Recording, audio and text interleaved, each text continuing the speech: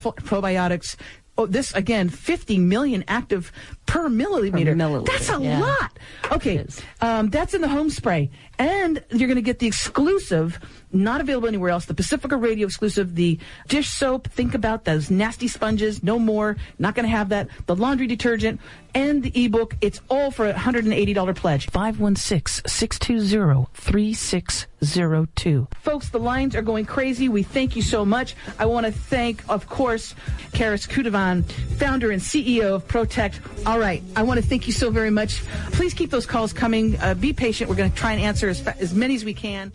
This is WBAI New York, 99.5 FM and WBAI.org online. Stay tuned for Driving Forces coming up. It's 5 p.m.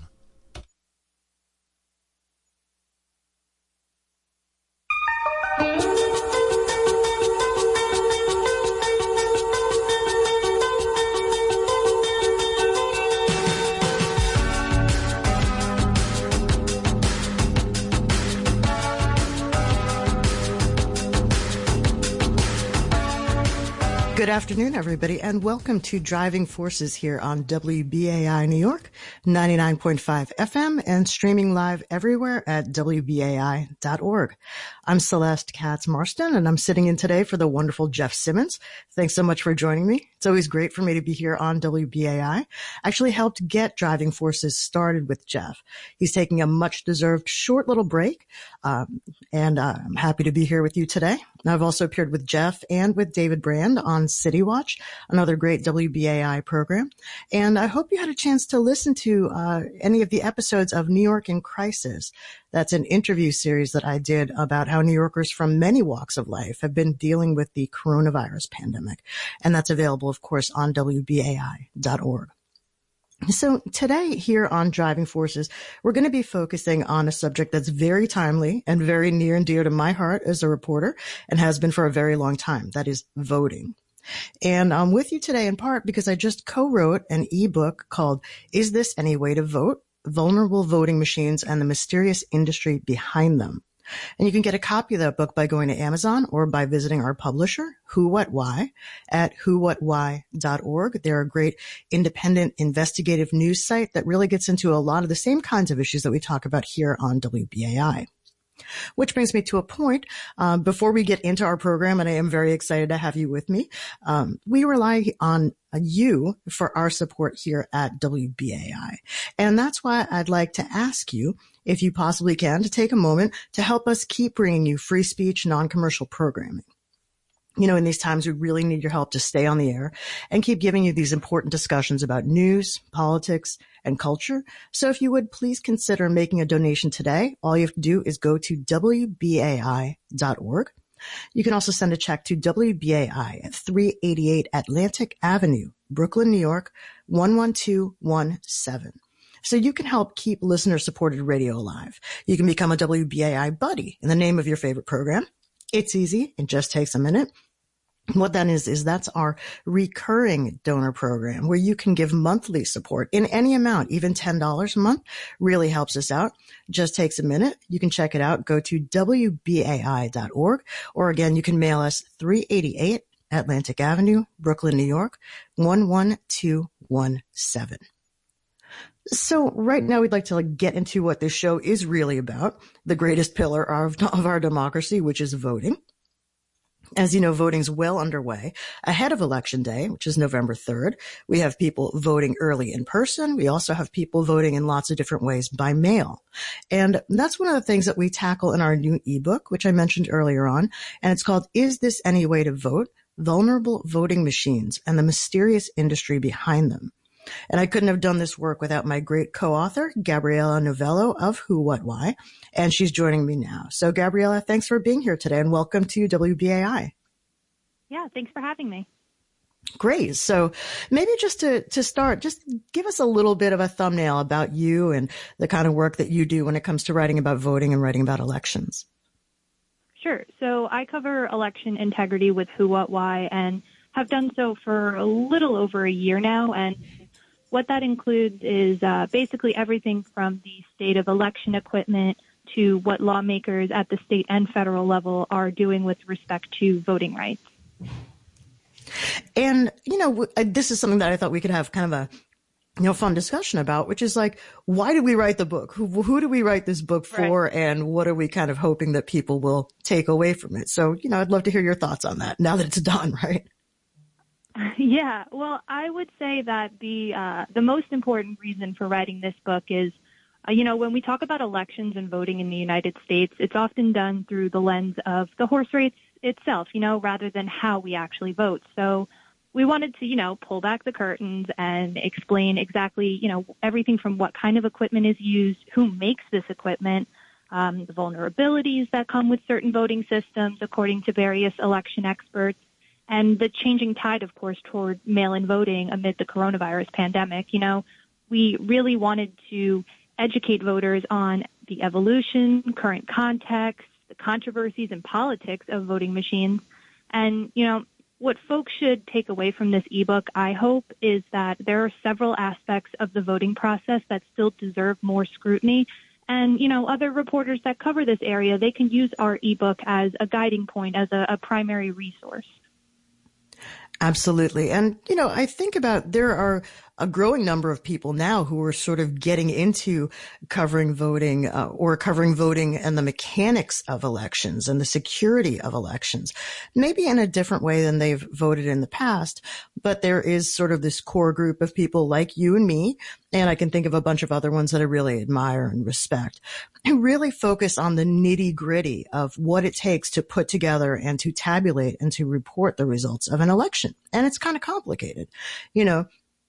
I remember, have sat in my day many a time, watching petition challenges or looking at how they pull together the actual votes, this sort of really complicated method of pulling numbers off the machines and, getting them into a centralized place and getting that information out. And, there are sort of vulnerabilities along the way. One of the things that we talk about quite a bit in the book is that the voting machine industry is not really as sort of open and transparent and familiar to people as other industries. We've talked about this. You might know who made your computer that you might be listening to this program on if you're streaming live, or who made your sneakers, or who made the paint that you use in your apartment. But how many people know who makes their voting machines and how they got there? So that's something that we talk about in the book. But in your case, you talked a lot about the real nuts and bolts, literally and figuratively, of how voting machines work and where they might be vulnerable. So I'm just wondering if you have some observations about, where our machines are vulnerable and what could be done to make them more secure. So, we unpack a lot of information throughout the book, everything from the hardware flaws and vulnerabilities and, how various actors could hack a system if they really wanted to. But I would say that what concerns me the most is that there's still a lot that we don't know. And we do not know a lot because, according to some of the experts we spoke with, and you kind of mentioned this, it's not as diverse of market share. It's difficult to get information about certain equipment from the manufacturers. They hold their trade secrets very close to the chest. So that's what gives me the most pause at the time. Yeah, and I should not to interrupt, but I should point out for those of you who are listening is that there are basically three main companies that actually make voting machines. You have ES&S, Dominion, and Hart Intercivic. And we should point out that we approached all these companies to talk about their products and talk about their practices and talk about security, and none of them wanted to cooperate with the reporting. Now, you can take away from that what you will, but we did make a good faith effort to include these machine makers who vastly, vastly dominate all the machines that are used for voting by millions and millions of people all over this country. They didn't want to talk about it. Yeah, and I guess, once again, if they ever do want to, give us some time to talk about their equipment, we're always willing and happy to speak with them and get their side and how they view the safety and security of their equipment.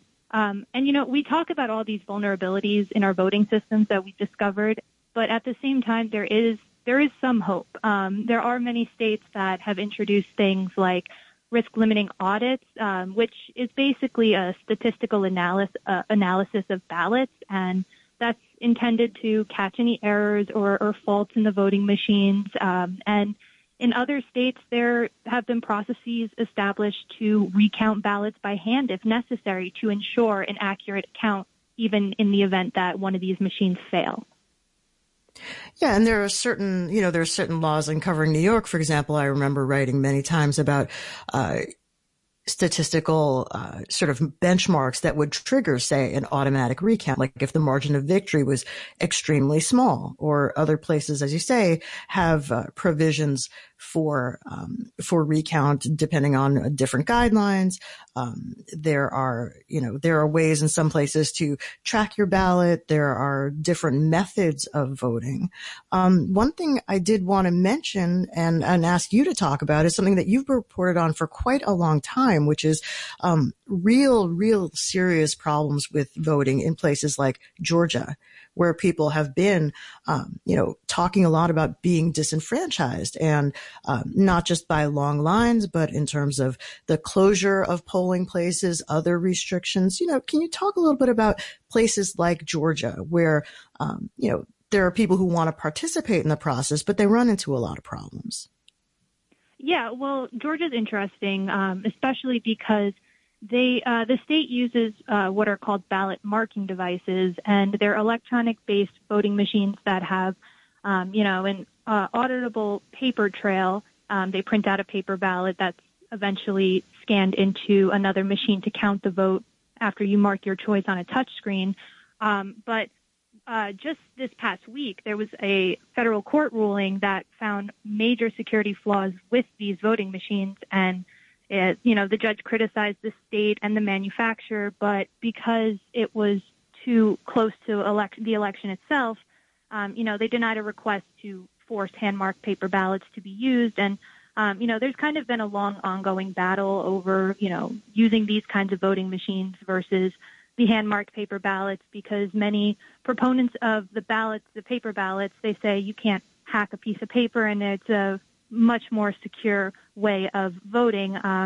We also hear about what are called electronic poll books. They're, basically tablet-like machines that are used at polling places to check voters in, make the process, intended to make the process quicker.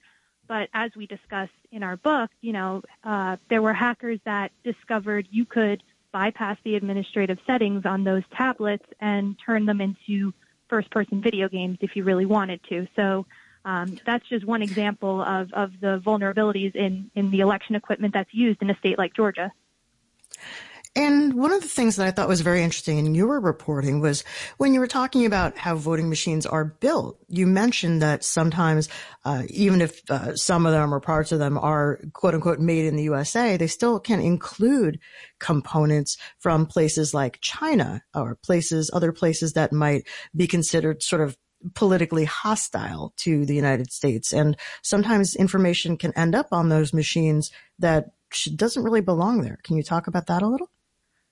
Yeah, so one thing that we discussed briefly in our book is that, as you said, a lot of if not most of the election equipment is put together in the United States, but the actual manufacturing creating these equipment are made overseas. In China, for example, election equipment was made in China, brought to the United States, and it was found out to have MP3 files in Chinese, and obviously, you shouldn't have things in a voting machine that shouldn't be in a voting machine. That's just one example that we were able to discover and talk about in our book.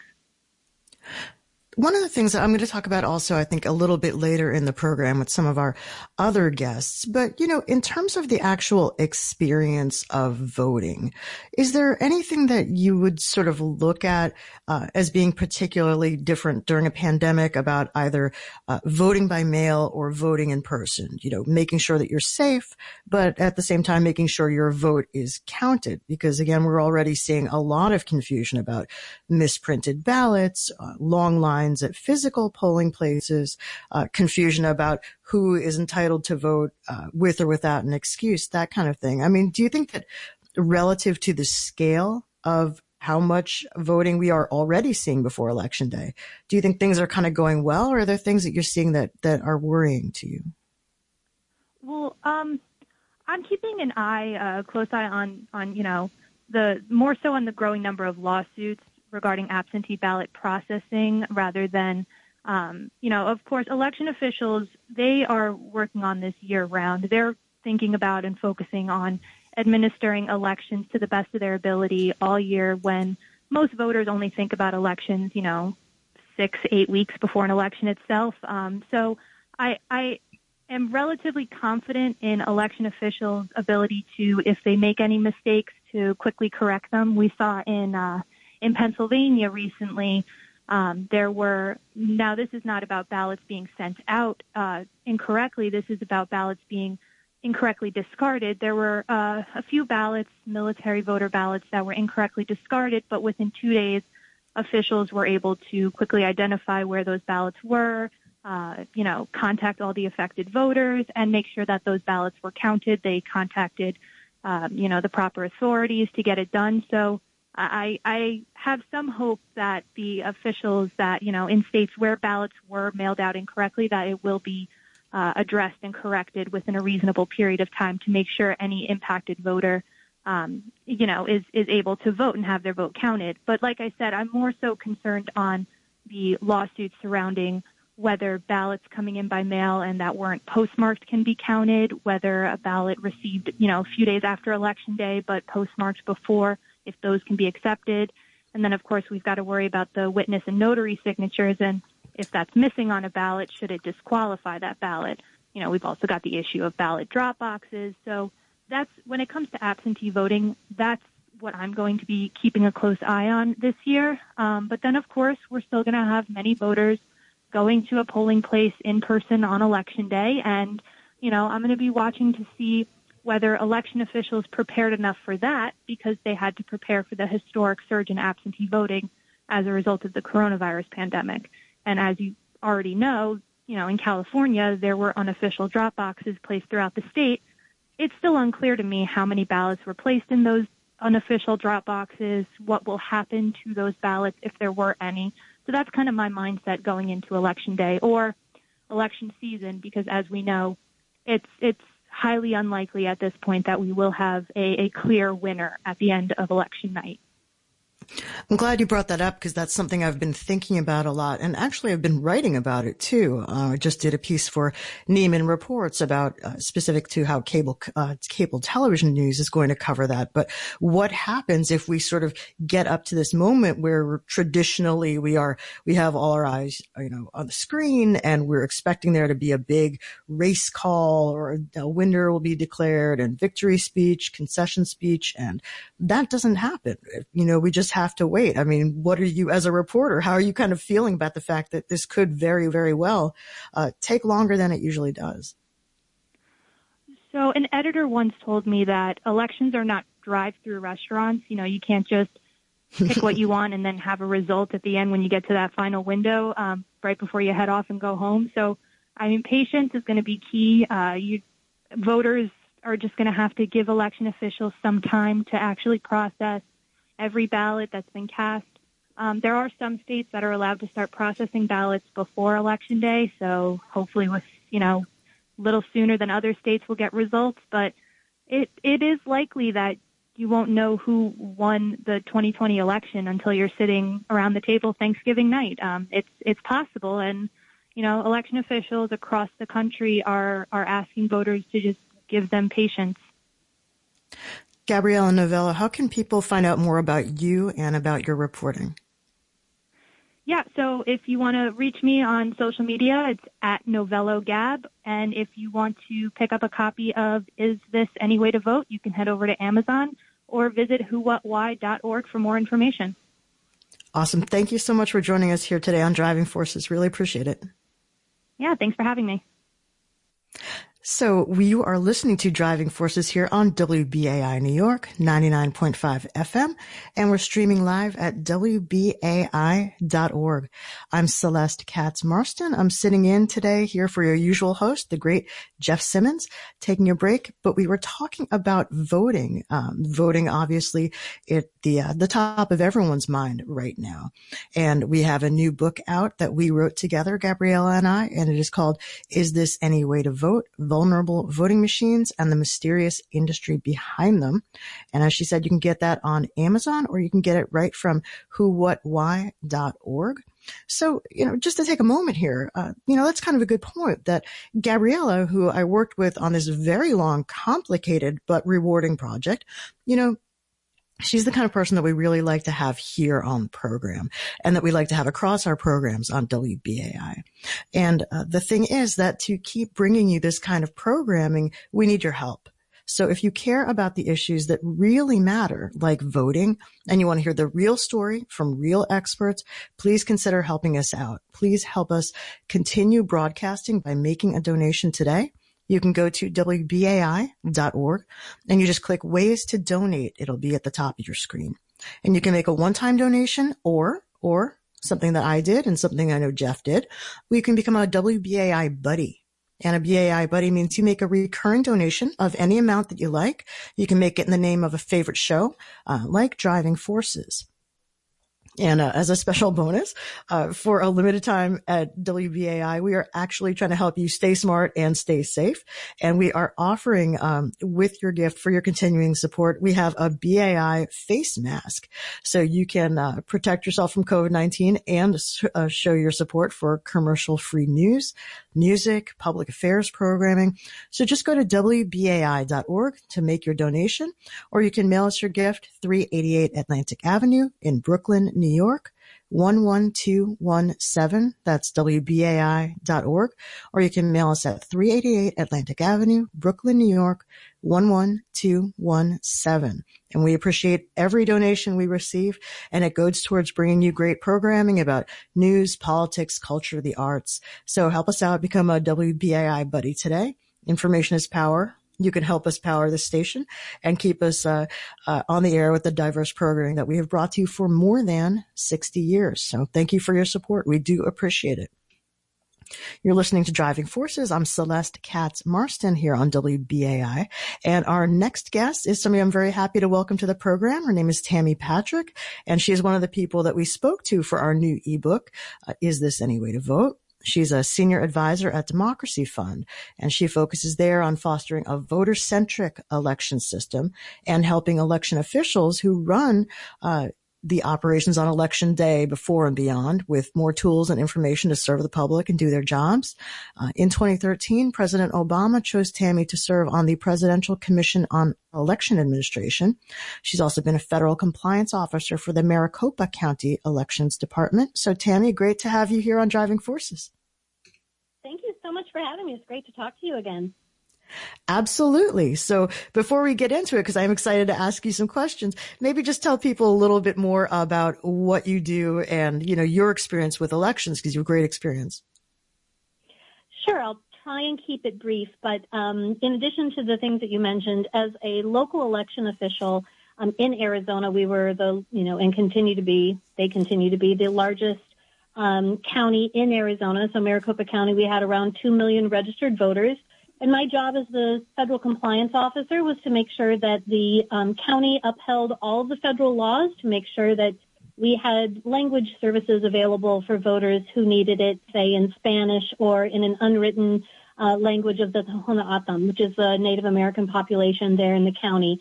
I embossed ballots into Braille for many of our voters who were blind and wanted Braille ballots. I oversaw some of the issues around the country and helped weigh in on the writing of the voluntary voting system guidelines, and as well as making sure that voters that have many challenges in participating in the franchise, we were able to try and break down some of those barriers. So whether it's time and distance for voters who are around the globe, our military and overseas voters, or local voters that have challenges in getting to a polling place or having technology that they can interact with effectively. That was part of my job at the local level.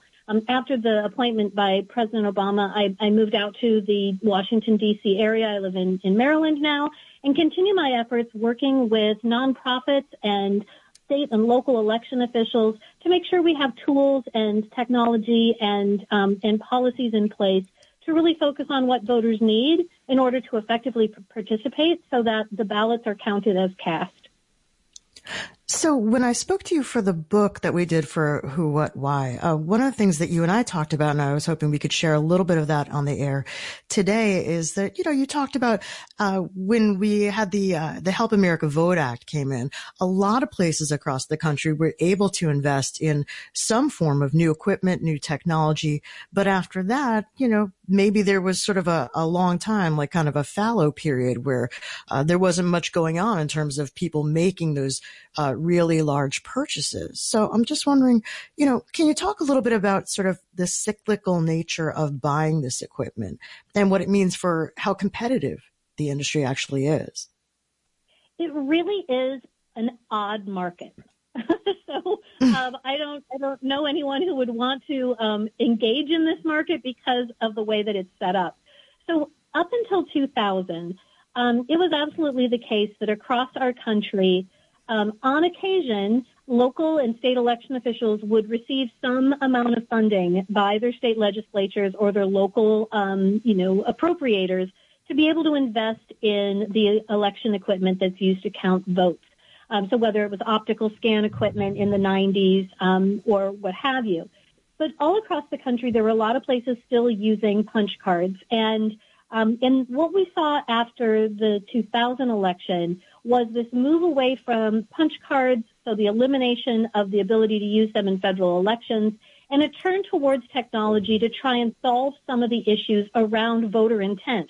So we didn't have pregnant and dimpled chads or hanging chads anymore. Instead, we have a question of, which oval did the voter mean to fill in, and that sort of thing.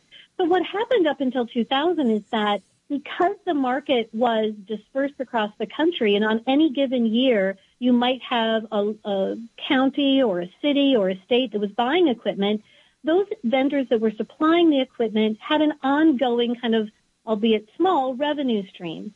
But with the influx of the Help America Vote dollars and the requirement to replace all voting equipment within a very short period of time, every election office in the country, for the most part, a large percentage of them, completely changed the type of equipment that they were using or bought new equipment.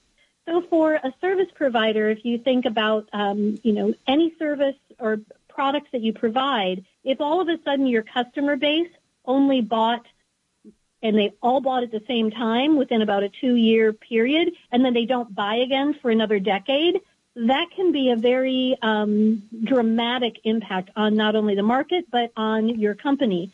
So after that happened, we did see some shifting and some changing in who the players were in the production of our voting systems and our voting equipment. And so that really has been a big change. Now, in the last couple of years, we've seen some additional individuals and some additional ideas around how our votes are counted and how they are cast in the onset of the use of commercial off-the-shelf products in order to use the hardware from, a basic laptop or a basic tablet as a marking device or a basic scanning machine or printer that you could buy at any off-the-shelf, commercial off-the-shelf product with proprietary software. But in some cases, we are seeing service providers that are looking for providing open source software as well. So there's been a real change in the last 20 years in how our voting system is not only certified, because that was another real shift after the Help America Vote Act. Mm-hmm. Up until that time, so up until just 20 years ago, we didn't really have any set federal standards for what our voting systems should adhere to. And even now, you may have noticed when I mentioned it, they're voluntary voting system standards. So many states have adopted them and said these are the standards we need to adhere to, but not everyone has. And that has been like a real shift as well in how do the standards get written, who helps write them, how do they get approved through the public process, and then who's picking them up and implementing them and making them a requirement when they do turn to purchasing new equipment.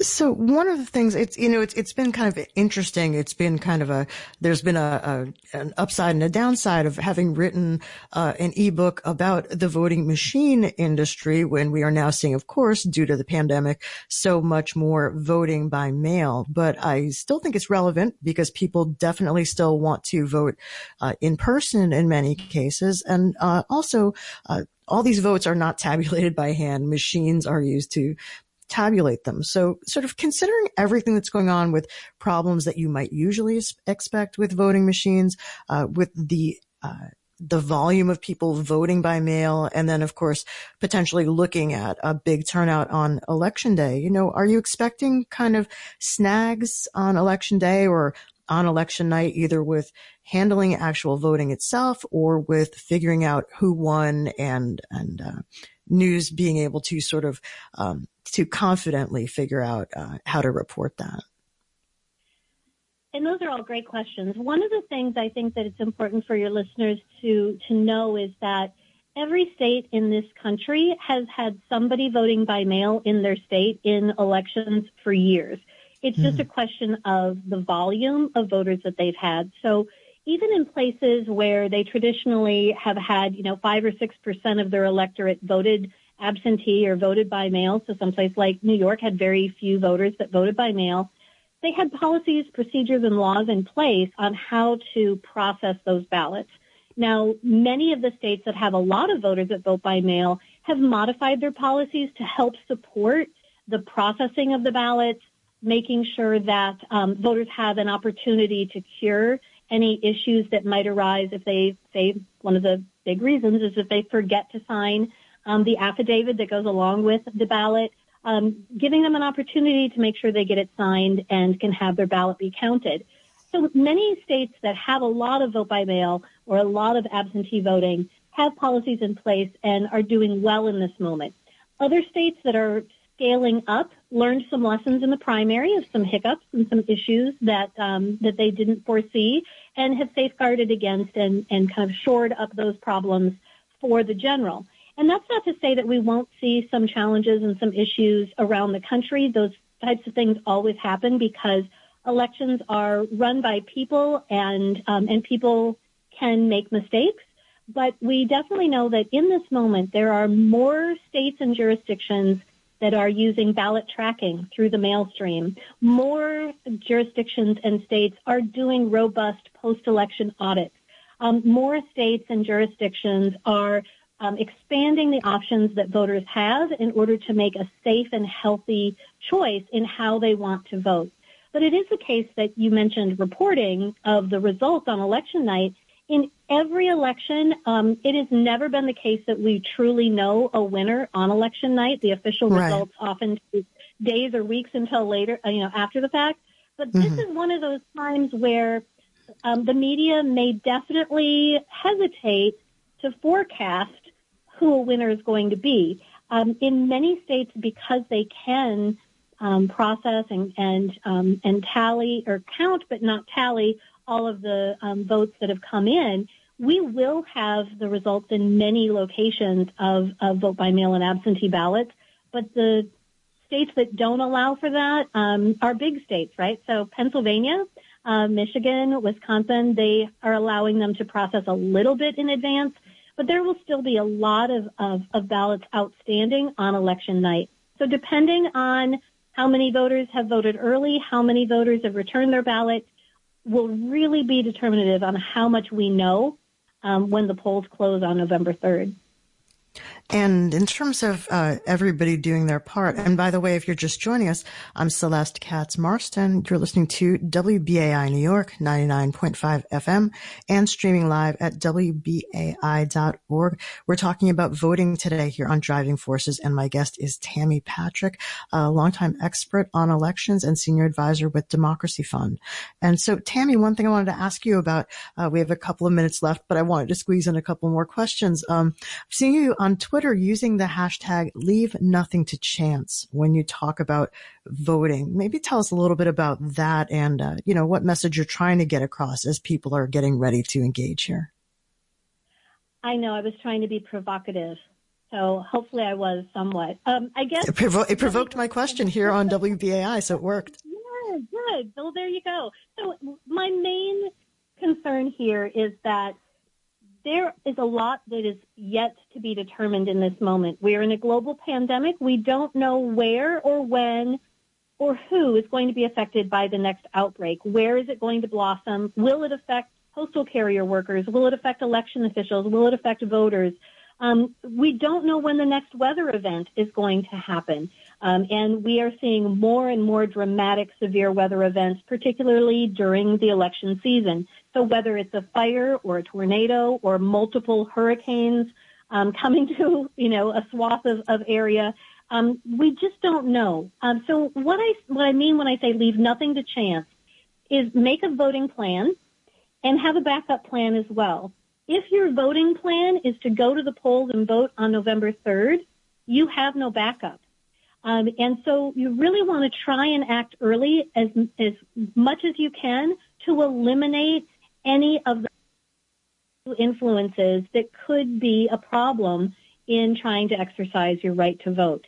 For myself, I requested a ballot by mail. I got it 2 weeks ago. I've already voted. I turned it back in. It was received, and I'm done. The closer you wait until a deadline to either request a ballot or to return a ballot, if there are any issues with your voter registration or your mailing address, or you forget to sign it, or you're not sure which polling place to go to, if you wait, it gives you less of an opportunity to make sure that your vote gets counted. So that's my real message is take early action, make your plan, have a backup plan if you need it, but the majority of voters are not going to need a backup plan as long as they're acting early. Wonderful. And Tammy Patrick, where can people find out more about you and your work on voting and elections? So I tweet way too much. You mentioned my Twitter account. So I tweet a lot about elections.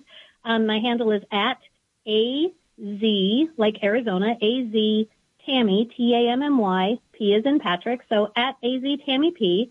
And also I am, as you mentioned, I work at Democracy Fund. So at democracyfund.org. And one last plug that I would make about finding out more additional information around elections and election administration is to take a look at electionline.org, which is a daily composite of news from all around the country. It comes out about 6:30 in the morning Eastern time, and you can see all of the news from around the country related to elections. Perfect. Thank you so much, Tammy Patrick. Really appreciate you taking the time to talk with us here on Driving Forces. Thank you so much. Be safe, everyone. Thank you. You're listening to WBAI New York, 99.5 FM, and streaming live at WBAI.org. I'm Celeste Katz Marston. I'm sitting in today for Jeff Simmons, your usual host here. We're talking about voting, and I always love to talk about voting, but what better than talking about voting on your birthday? And it is my birthday. So happy birthday to me. The best way that you can actually wish me a happy birthday, to be totally honest with you, is to take a second, go to WBAI.org and pledge your support for commercial-free, listener-supported broadcasting. It's easy to become a WBAI buddy and make a recurring donation in the name of your favorite program. I'm sure it is Driving Forces. Jeff would be very happy to hear that. So again, just go to WBAI.org and click on ways to donate, or you can even mail us a check. Do it the old-fashioned way. WBAI 388 Atlantic Avenue in Brooklyn, New York, 11217. And we've been around for more than 60 years at WBAI, bringing you programming on news, politics, art, culture, music, justice issues that you care about, like voting. So please take a minute today. It would certainly make my birthday very happy. Go to WBAI.org and pledge your support in any amount you can. It helps. It helps keep Free Speech Radio alive. So now we are going to move right along. I'm very excited about getting to talk about voting this much. Seriously, this is a very, very big interest of mine as a reporter, and I'm sure it is for you too. We know that people at WBAI care about democracy, care about justice issues, and so I'm happy to move on to our final guest this hour. And this is another person who has helped us out with our book, which is now out from Who, What, Why by me and Gabriella Novello, and it is called Is This Any Way to Vote? Vulnerable Voting Machines and the Mysterious Industry Behind Them. And so now I'm very happy to welcome to the program Marilyn Marks. She is Executive Director of the Coalition for Good Governance, and she's been a very big part of the fight for fair elections around the country. She did speak to us for the book, and she is with us now to speak on WBAI. So Marilyn, welcome to the program. Thank you so much, Celeste, and happy birthday. Why, thank you. I appreciate that. So maybe I did a very, very tiny thumbnail. Maybe take 1 minute to explain to people, why this is important to you and, your work on elections and voting in the past. Why it's important to me. I was a corporate executive for way too many years, and I'll have to say I did not do my part for democracy. But my dad was a D-Day veteran. And I think about what he and his generation sacrificed for democracy. And he has kind of been my inspiration for spending the last 11 years working in the trenches on trying to make voting a safer, more secure experience for voters, with a focus in not only the voting technology, trying to have secure elections, but also really we do a lot of work in the secret ballot and trying to protect voters' privacy. So those are two big areas of ours, and I've spent probably 95% of my time in the last 3 years in Georgia, working on Georgia election problems, and I'm sure that your listeners are already familiar with the many problems always being reported out of Georgia. Oh, absolutely. I think that's something we've talked about on the air here at WBAI. And, certainly that's been something that's captured national attention just because the issues have been so severe. And I know that, this is something that you've been watching closely. Do you think things are getting any better in places like Georgia, in Georgia specifically, or do you think that, they really haven't learned from their past mistakes? They haven't learned from the past mistakes. But, Celeste, I will say they're about to get better. I'm optimistic, and one of the reasons I'm optimistic is because of programs like yours in the national press are now really shining a bright light on Georgia, and there's only so long that they can keep squirming without taking action.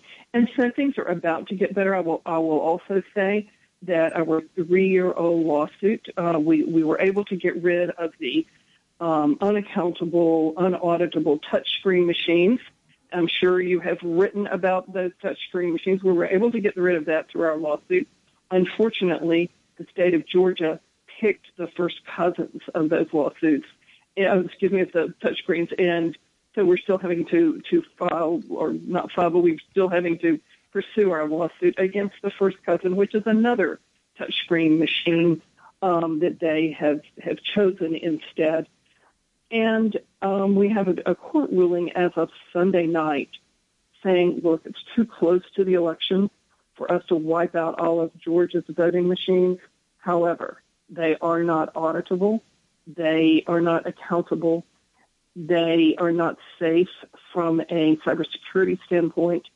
And the court is warning the state, look, you better do something because another court ruling is probably coming at you before too long about the fact that you have chosen an expensive, complex unaccountable voting system.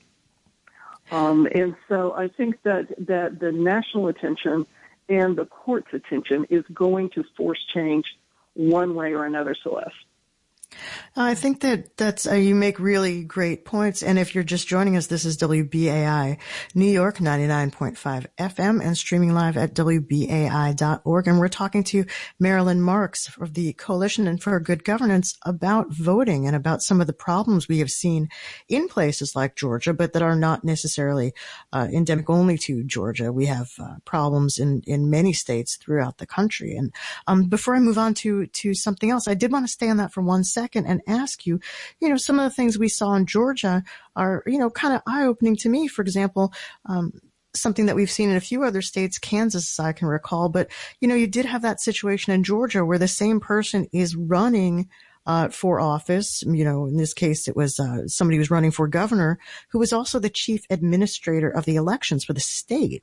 And, is this something that you've seen as a problem? Is it sort of a conflict, or, is there a way to do that fairly, or is it just too close to be reliable, to be trusted?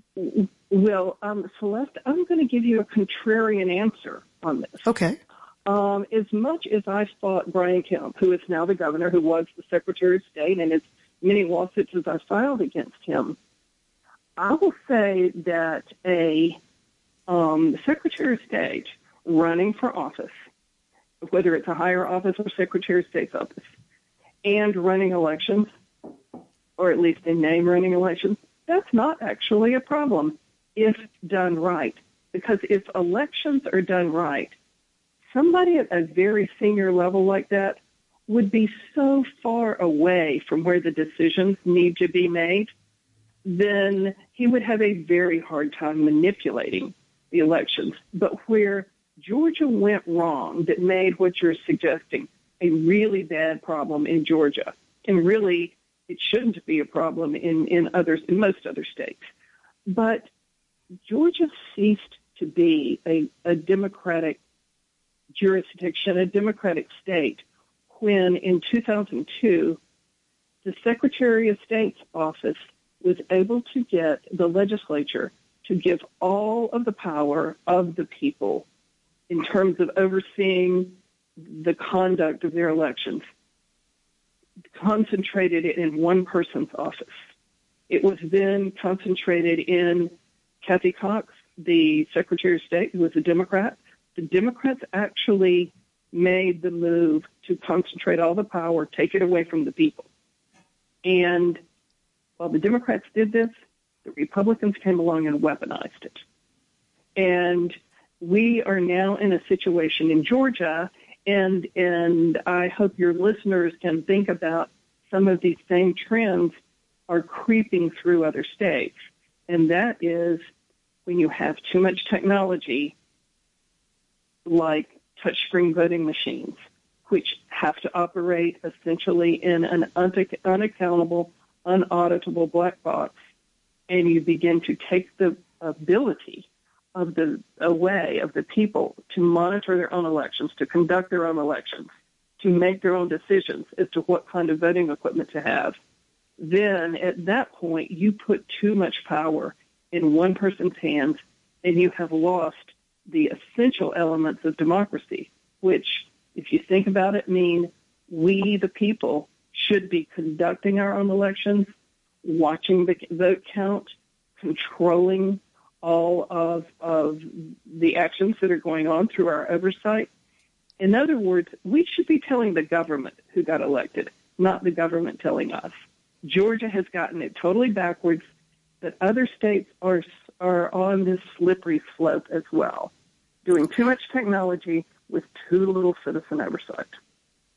I think that's a really interesting point. Now, I'm glad you brought it up because it sort of brings me to something else that I wanted to ask you about, which is that, we hear a lot of rhetoric, a lot of it coming, frankly, from the White House and from the president as he runs for re-election about how elections may be rigged, how the system is fixed, against him, and that it shouldn't be trusted. And we also hear that about the news media. And, you can take that for whatever you think it's worth, not telling you how to think about that. But in terms of people looking at this election and understanding that voting is or should be the one true way that they can express their feelings and express a preference for who their leaders are going to be in the direction of the country, is there a concern that you have about how people are sort of fielding that information, or people who see anecdotal reports about something going wrong, ballots being thrown away, or machines failing, or people standing in long lines and getting discouraged? In terms of your experience, do you ever worry that casts doubt in some people's minds about the value and the reliability of voting, considering also what you've seen in Georgia? Yes, it does. It certainly does cast doubt. However, casting doubt when there are problems is not such a bad thing. What we need to be doing is being motivated to fix it. We don't want to deny that there is coronavirus or deny that you need to be wearing a mask and taking all sorts of precautions, even though it's going to scare people, right? And when we talk about the realities of the disease, yes, it's scary, and it discourages us from a lot of things that perhaps we even should do. But if we don't talk about it, if we don't tell the facts, then we're not ready to help remedy the problem, find solutions. And for every one of us who's worried or discouraged, we need to double our efforts to make sure that we are fulfilling our role as poll worker, poll watcher, help people get to the polls. There are things that every single one of us can do, particularly in the positive aspects of being a poll watcher, monitoring things, that can really help to make the election process fair for everyone. There are very few people who are kind of interested in the details of getting trained to go in and, say, watch absentee ballots being counted to make sure that ballots are not inappropriately rejected. There's so much of that the average citizen can do that can essentially re-energize our democracy and encourage those people who may be discouraged to get more involved and to make sure that the process is what it's supposed to be. And Marilyn Marks, in the about 60 seconds that we have left, if that, just wanted to ask you one more thing, which you touched on a little bit in our new book, Is This Any Way to Vote?, which is just very, very briefly your advice for how people can vote safely in a pandemic. If they can get out and exercise their rights if they want to do it in person, but protect themselves as much as possible against coronavirus. Just any tips that you might have? Yes, of course, we would suggest hand-marked paper ballots, and in that, not voting on a machine. And so I think for most people that means voting an absentee mail ballot if they are eligible to do so. And my advice is that when they get that ballot, that they put it in after they vote it, put it in a drop box or take it to their election official's office. Be sure they are extremely careful with their signature, because signatures are checked in most states, and be sure to color in the bubble fully, to be quite careful with that ballot, since they will be leaving it off without the ability to have it checked on the spot. But that is, I think, the safest way to vote in most states. And if people want to vote in person in their polling place, I totally get that. But they just need to be sure and follow all of the orders on wearing masks and social distancing, which is sometimes hard to do in a polling place. Marilyn Marks of the Coalition for Good Governance, thank you so much for joining us to talk about voting today on WBAI. Thank you, Celeste. And you are listening to Driving Forces here on WBAI. I'm Celeste Katz-Marston. I'm sitting in for Jeff Simmons, and we just have a few minutes to go. So I would like to thank you for spending this hour with me. I'd like to thank our guests. We had Gabriella Novello, Tammy Patrick, and just now Marilyn Marks, and all of them played an important part in our new book, which I'll just remind you again is now out from Who, What, Why. It is called Is This Any Way to Vote?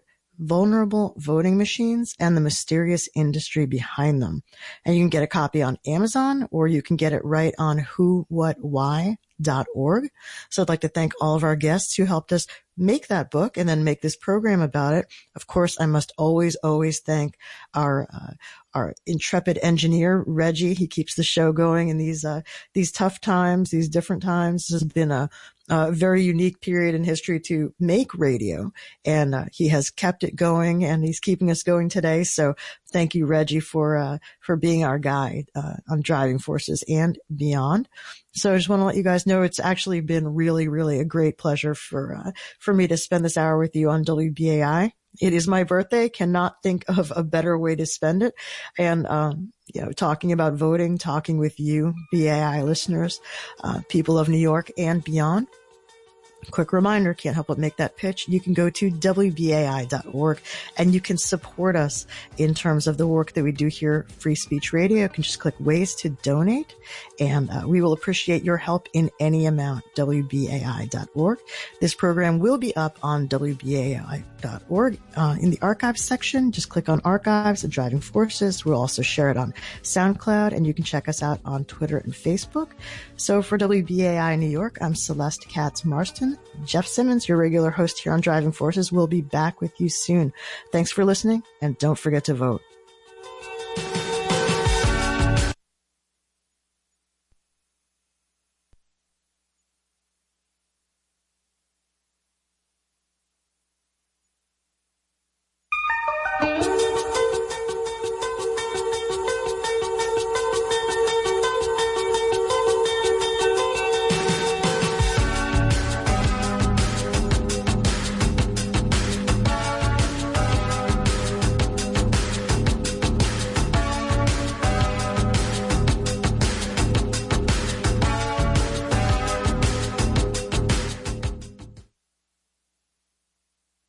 You're tuned to listener-sponsored WBAI New York. The deadline to fill out the U.S. Census has been abruptly cut short. Originally, New Yorkers had until the end of October, but a new Supreme Court decision allowed the Trump administration to end the census count by Friday morning. So far, 61.5% of New Yorkers have been counted. It's about 5 points behind the national average. Please go to 2020census.gov to fill out your census. The questionnaire only takes about 10 minutes to complete. The census only comes once a decade. It determines how many congressional seats each state gets, as well as how $1.5 trillion in federal spending is distributed. It determines funding for things like schools, hospitals, and senior programs. Again, the deadline for the U.S. Census has been abruptly cut short by the Trump administration. You have until Friday morning at 6 a.m. to fill out the census. Please go to 2020census.gov to fill out your census. Everyone should be counted, all children, babies, everyone, documented, undocumented, anyone and everyone should be counted in the census. It's really important for New York. Thank you. Hello, WBAI listeners. The WBAI Community Advisory Board is held on the third Sunday of every month at 1 p.m. So it's happening on October 18th. The CAB will meet by teleconferencing calling. The call-in number is 623-600-3766. 623-600-3766. The access number is 963003, 963003. Everyone is welcome to call in. The CAB, the Community Advisory Board, is a vehicle for you, our listeners, to effectively provide input to the WBAI local station board. Again, that's the WBAI Community Advisory Board meeting. It's open to the public. It's at 1 p.m. on October 18th. We will post these phone numbers so that you can access the meeting on our website, WBAI.org, and you're welcome to join in. This is listener-sponsored, locally controlled, free speech radio. WBAI New York at 99.5 FM, streaming at WBAI.org.